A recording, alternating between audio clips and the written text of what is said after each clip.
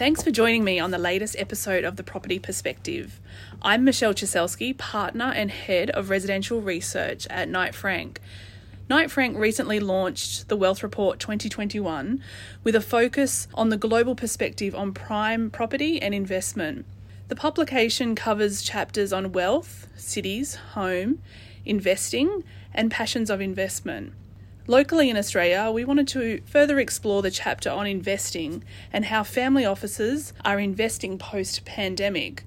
In this podcast, I'm joined by Knight Frank's Joint Head of Private Office in Australia, Sarah Harding and Kymbal Dunne. Welcome to you both. Thanks. Thanks, Michelle. I guess we'll kick off by, how do you both best describe your role at Knight Frank? My current role within the private office at Knight Frank Australia allows me to be completely dedicated to our private office clients and ensure we look after all of their property needs currently and look to assist on future needs too. I've been fortunate enough to work across 3 continents during my 16 years at Knight Frank, starting in London, Singapore, with extensive time building relationships in Asia Pacific, and now here in Australia. The global reach and relationships that I have built gives me the ability to really understand our clients' needs and also identify opportunities that they have perhaps not considered. Together with Kymbal, we focus on a small portfolio of our private investor clients. In addition, I'm also very passionate about our social licence to operate, and I currently chair our Corporate Social Responsibility Board here in Australia. So from my point of view, Sarah's and my role is as a central point of contact for our key clients across residential property and investment property. And investment, you mean commercial? Or non-residential properties. Anything that falls outside Correct. resi. Something that gives you an income stream. And I'm really talking about around Australia and also connecting them with our private office network globally. So before we go any further, we're talking about the rise of family office. What is a family office? It's a professional management team that is set up to assist a family with their estate planning, the management of their portfolio.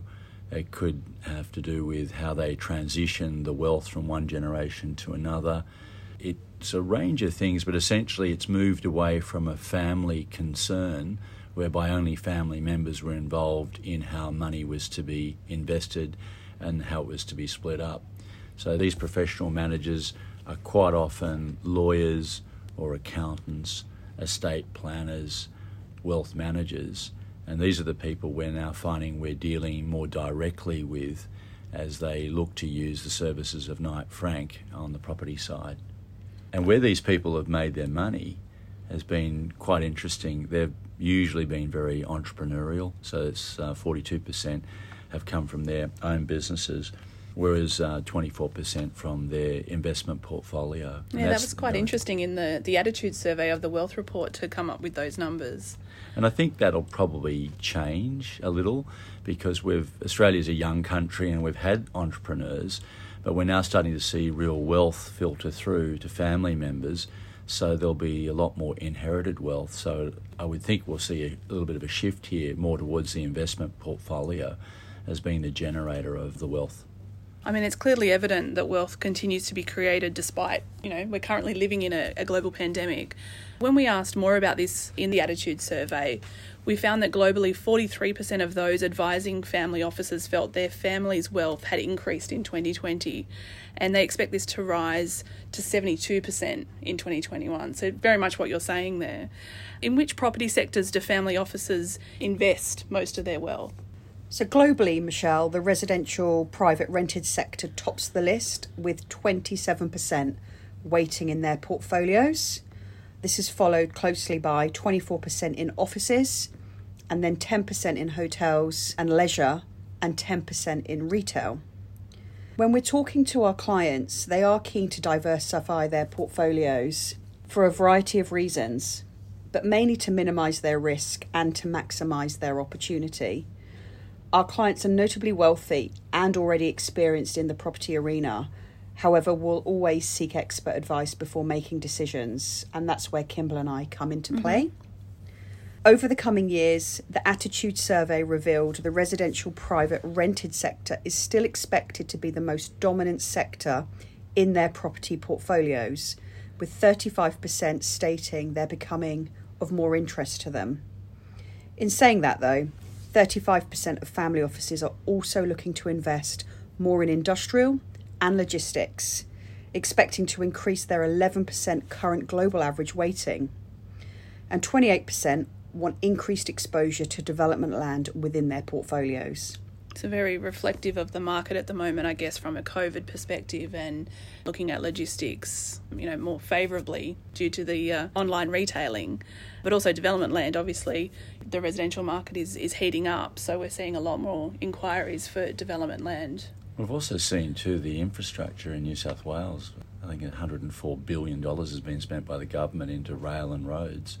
And so land will appreciate considerably, and that's where the real interest is, providing there's an income stream. But then I guess even on the West Coast, with things heating up in the WA market, we haven't seen a lot of activity in development in Perth, but we're starting to see a lot more interest in that area. And Perth has mining as well, doesn't it? Oh, absolutely. So it's certainly what's driving the market at the moment. Yeah. So I guess, Kymbal, while we're on some of the things that have been happening in our world, what are the three biggest issues affecting wealth that will most worry wealthy families in 2021? When we did our attitude survey, it was interesting getting the results back, but the top three, number one was COVID, and so it was the ongoing disruption by COVID, and that's natural because that's changed our lives, hasn't it, over the last 12 months considerably, and probably will continue for a while now until we get our vaccine sorted. So that stopped Australians going anywhere. The second reason has been the domestic government policy, and then the final reason in the top three was tax issues. Now, I think that'll change. I think COVID's really reshaped that order, because privately what I get back is the greatest concern is the succession planning of wealth. It's the fact that a lot of the entrepreneurs are getting older but still want to retain an interest in their business and investments, but so too are their children and grandchildren, and so it's then a concern about how do they pass it on. Are their children even interested in the work that they were doing? So I think we'll see that change as we get more control over COVID.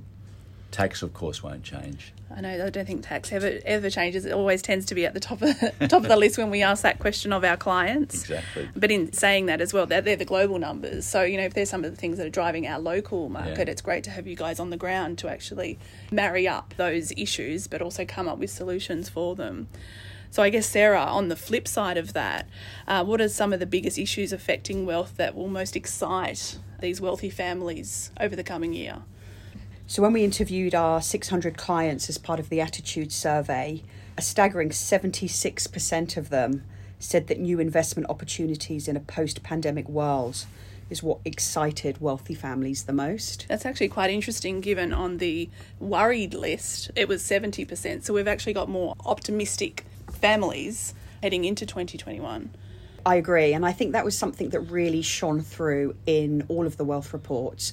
It was the notion of emergence. How are the wealthy going to emerge post-pandemic? And we see that throughout.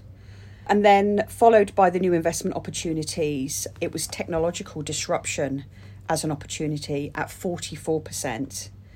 And I think, this is a huge opportunity for our clients.